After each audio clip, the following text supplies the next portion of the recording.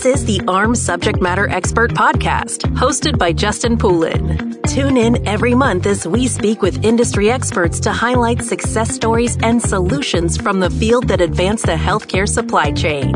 And now, Justin Poulin with this month's expert. This is Justin Poulin from Power Supply, live at AHRMM 23 in Orlando. We are talking with Lee Ayers, Senior Director, Supply Chain Operations at Sutter Health. And we're going to be talking about managing replenishment, specifically in a non-acute setting. And so, Lee, you're going to talk about maybe why the non-acute setting doesn't get as much attention or focus as the acute setting, and the opportunity here, which was highlighted in a learning lab here at AHRMM this year in Orlando. So welcome to the AHRMM SME Podcast. Thanks for having me on, Justin. I really appreciate it. So tell us about this foundation replication. This was the title of the learning lab that happened, I believe, yesterday. We're on day 2 here at AHRMM. Tell me a little bit about that and the project, and maybe we can dive into the conversation around non-acute settings as well. Yeah, absolutely. So, and I got to go back pre-pandemic, right before this really started. When I arrived Sutter, one thing that we noticed is we had a lot of pockets, non-acutes, primarily, where we noticed a lot of the replenishment, a lot of what I would consider traditional supply chain work was being accomplished by our clinical staff. So both in non-acute and acute, we looked across our entire system and really launched a project to see how could we benchmark something different, right? Move some of those roles from the clinical staff who we'd like to see concentrate more on clinical duties and move that over to supply chain. So we kind of dubbed this as, and we throw it around at Sutter Health as, supply chain doing supply chain work.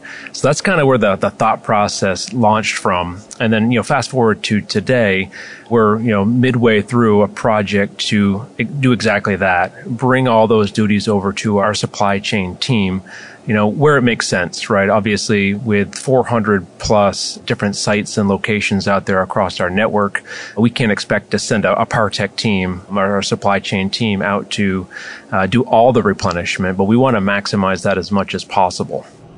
So I can only imagine that this is a huge exercise in trust and establishing trust. And I think it makes sense, supply chain doing supply chain work, and especially when you look at nursing retirements, clinical labor, we really do need to specialize like this.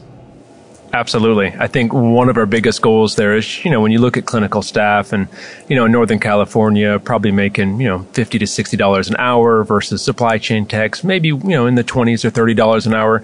It's a huge disparity. So when you look at those type of numbers, we really want to push the clinical staff to concentrating on some of those higher skilled jobs in the clinical arena and earn some of those hours in terms of productivity really on the supply chain side. So it's allowing that value to, I think, return to the clinical staff and really save some of those dollars in terms of FTEs and return some of those duties back to the supply chain.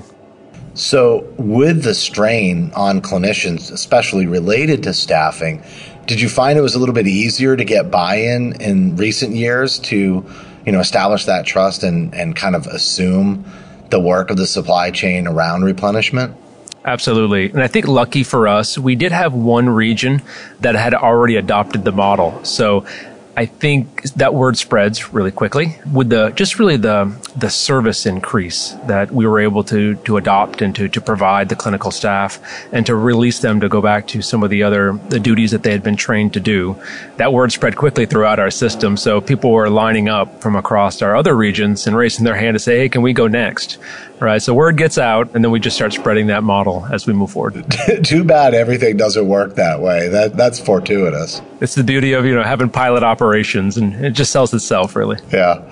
So let's talk about non-acute, because right before we got started, you and I were just riffing a little bit on the topic, and we were talking about why doesn't non-acute get more attention, right? Why does the acute setting wind up being where most of, our time and energy and initiatives end up going? Yeah, absolutely. And I think when you look at this through a lens of either senior leadership of a healthcare system or especially your CFOs, a lot of our leaders will follow the dollars, and rightfully so. We all have budgets and targets that we need to meet year in and year out, and especially coming through COVID when we have to sustain the financial viability of our companies. That's where the acutes come into play. All our surgeries, all our medical supplies that are flowing into those type of procedure areas are really expensive, right? And those could make or break an organization. You saw a lot of sites throughout, or a lot of health systems throughout COVID, pause elective surgeries. And that was really impactful to the bottom line of the organizations, which is kind of converse when you think about non-acutes that may not be so expensive. But I like to focus on both, because when you think about the non-acute side, that's going to create, I think most of the time, that's going to have the majority of your patient experience, right? I mean, most of the time we're not going in for an elective surgery or even a critical surgery. Most of the time we're going to our urgent cares, our doctor's offices, our clinics, and that's what's going to sum up our overall patient experience. So I think with that in mind, it deserves equal attention in our non-acutes in terms of value and performance back to the patient. I also think a lot of it has to do with how healthcare has transformed over the last decade plus. I don't think that the people that are necessarily now supporting non-acute had non-acute experience before we began to really reach out into the community this way. Would you say that's also a factor? 100% true. Yeah, we're seeing a huge transition from inpatient surgeries over to now outpatient surgeries, and the utilization of our surgery centers. And surgeries in general and procedures are getting easier and they're getting faster. Recovery times are faster. COVID pushed telehealth, right? There's all sorts of things that are pushing all of this over into the non-acute setting. So we're going to see more dollars flow in that way. We're already seeing more patients flowing that way. And I think you're also going to see a lot of technology in terms of AI and distribution networks start to push more over into the non-acute side. I think that's definitely going to be the case. It almost has to be. You're working with some really large data sets. And the other thing that you don't have is proximity. And I would also say, when I look at, just those non-acute settings, do you think that the fact that supply chain front lines and, leadership and middle management, because we've gotten used to working remotely, all of a sudden that lack of proximity to our workplace has been diminished and almost enhanced our ability to support, all these various non-acute settings that are spread out? I think it's definitely made us more efficient. And I think, of course, throughout COVID, it was very much needed just to stop the spread of the virus as much as possible and kind of ensure that herd immunity across the board. And now I think we're seeing that pendulum swing back a little bit, where we're starting to come back into the office, maybe not every day, but we're starting to see some of those gaps that we created with a virtual environment, team meetings, right? Just getting that, that kind of those impersonals, right? I think Zoom and other platforms have been absolutely fantastic throughout COVID to facilitate a lot of those engagements, right? Especially with video and those type of things, and really got us through. But now, again, you'll start to see there is a little bit of gap there in team building, and there's just, I think virtual only takes you so far. And then now we're again swinging back to starting to have some of those team meetings and get back together a little bit more. So with this foundation replication, this presentation, what are some areas of benefit that you saw, in your work on supply chain staff actually managing the replenishment process? What maybe some categories or some examples of where it was really a big win and you were able to measure that success? Yeah, I think the first we spoke about a little bit would be in your labor costs, right? As we see that labor shift a little bit more over to supply chain, I think you'll see a reduction in some of your labor costs to pay the FTEs to do that supply chain work. The second piece is in really the value add that you're giving back to that department or that organization. When you start to leverage periodic automated replenishment, you start to put in technology, start to use handhelds, you start to do all these streamlined processes and start to have less excess, right? That you would have from, when a clinical staff member goes to order something. Oh, I got a guess here. This needs to get me through the weekend, and maybe I'll just order 20 just in case. So this, with PARS, right, this really takes all that guesswork out of it and standardize that at operation so you don't have excess. And heaven forbid the converse to that, where if you don't order enough, right, you got a stock out on your hands. So really it eradicates most of that unless you're looking at a manufacturer back order. And then just the technology on top of that just amplifies what we're able to do because we're running way more efficient operations than I think than whenever was possible before. You mentioned handhelds and, gathering that inventory data and information, I'm sure, through that technology. Was that something that you had to purchase, install, set up at these clinics, or was it just something you had to take over in terms of management? There was definitely some capital expenditures. We did have the technology available, again, mostly in the acutes, in our storerooms.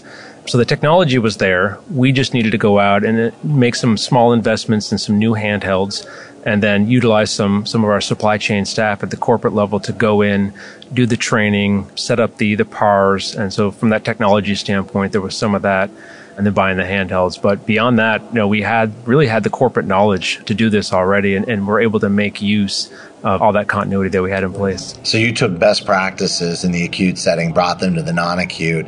I think the other thing is, obviously you had that one success story that just launched it and got everybody on board. So they were coming to you instead of you having to reach out and get them on board. I can see where that just helped you maintain the pace of the project, but I can also see where just bringing your experience and expertise without really changing a lot about the process, right? You changed who did it, but you didn't really change a lot about how the clinicians in these non-acute settings were operating on a day-to-day basis. So it wasn't really disruptive to their pattern of work on a day-to-day basis as much, was it?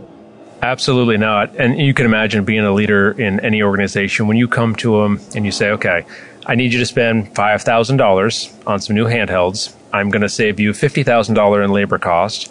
I'm going to return your clinical staff over so they can concentrate on clinical duties and give value add where they should be focused on the patient. It's really hard for those leaders to say no and to tell them, and I'm just going to take care of everything for you, right? And you won't have to worry about it. And you'll have less stockouts. You'll have less excess. You'll get real estate back. I mean, there's so many benefits. So it's really hard for any leader to sit there and go, I don't really want that, right?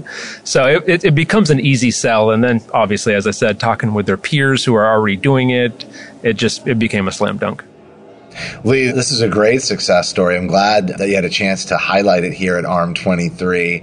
Let me know if we're really missing anything in this conversation, anything you'd like to add, but even tease maybe a little bit more about how you've advanced replenishment strategies in the acute setting as well. Yeah, absolutely. I definitely want to call out, our non-acute team for the amazing work they've done, and it really culminated in their presentation this year at AHRMM yesterday. So foundation replication was just, kind of the icing on the cake for all the hard work that they've done. But yeah, in the acute setting, one project we're pushing this year is in our lab departments. So I partnered with our VP of Lab Services in the acute setting to take on, which is going to be a lot more difficult, I would say, for our teams, to take on all the replenishment in our laboratories. And this is all of of course, your normal tourniquets and just stocked items, but then also your pre-analyticals, all the way through your analyticals, including blood bank. So behind the scenes, there's going to be a lot of training and education for the supply chain staff to understand those products, the ordering patterns, the trends, refrigeration, expirations. There's just a lot to delve into there. We've been lucky that we've had some trained phlebotomists transfer over to supply chain to help kick this off a little bit. I don't think we'll need that type of training for every single department out there, but it certainly did help pilot this. And we got some best practices, and now we're starting to grow that across all of our acutes in our system. Yeah, I really love that. We talk a lot about clinically integrated supply chains, and a lot of times when you hear that, it's usually a nurse or a pharmacist, right? And there are obviously other areas, especially as you're tackling certain departments in the hospital, where it makes sense to bring in somebody who's done that job to advise throughout any kind of a project or implementation process like that. So, Lee, this has been a great conversation, but I can definitely see how that lab project could be a little bit more challenging as well. But I think you're going to have great success with it. And I want to thank you for coming on and sharing your insights with us today. Yeah, my pleasure, Justin. And, I have such a wonderful team that I think is definitely going to carry the load, a group of fantastic leaders that will help push the project through no matter how difficult. I think everyone sees the value in it. So it's just been great partnering with the clinical staff to move some of these projects forward. So thanks again for having me. Our pleasure. Lee Ayers, everybody, Senior Director, Supply Chain Operations at Sutter Health here at AHRMM 23 in Orlando, highlighting success from his team. Also presented here in a Learning Lab lab entitled Foundation Replication. There's more coming. This has been a great conference. Stay with us for other interviews coming up from AHRMM 23. Thank you for listening to this episode of the AHRMM Subject Matter Expert Podcast. For additional resources, visit our website at ahrmm.org. That's AHRMM.org. Tune in next month for another edition of the AHRMM Subject Matter Expert Podcast.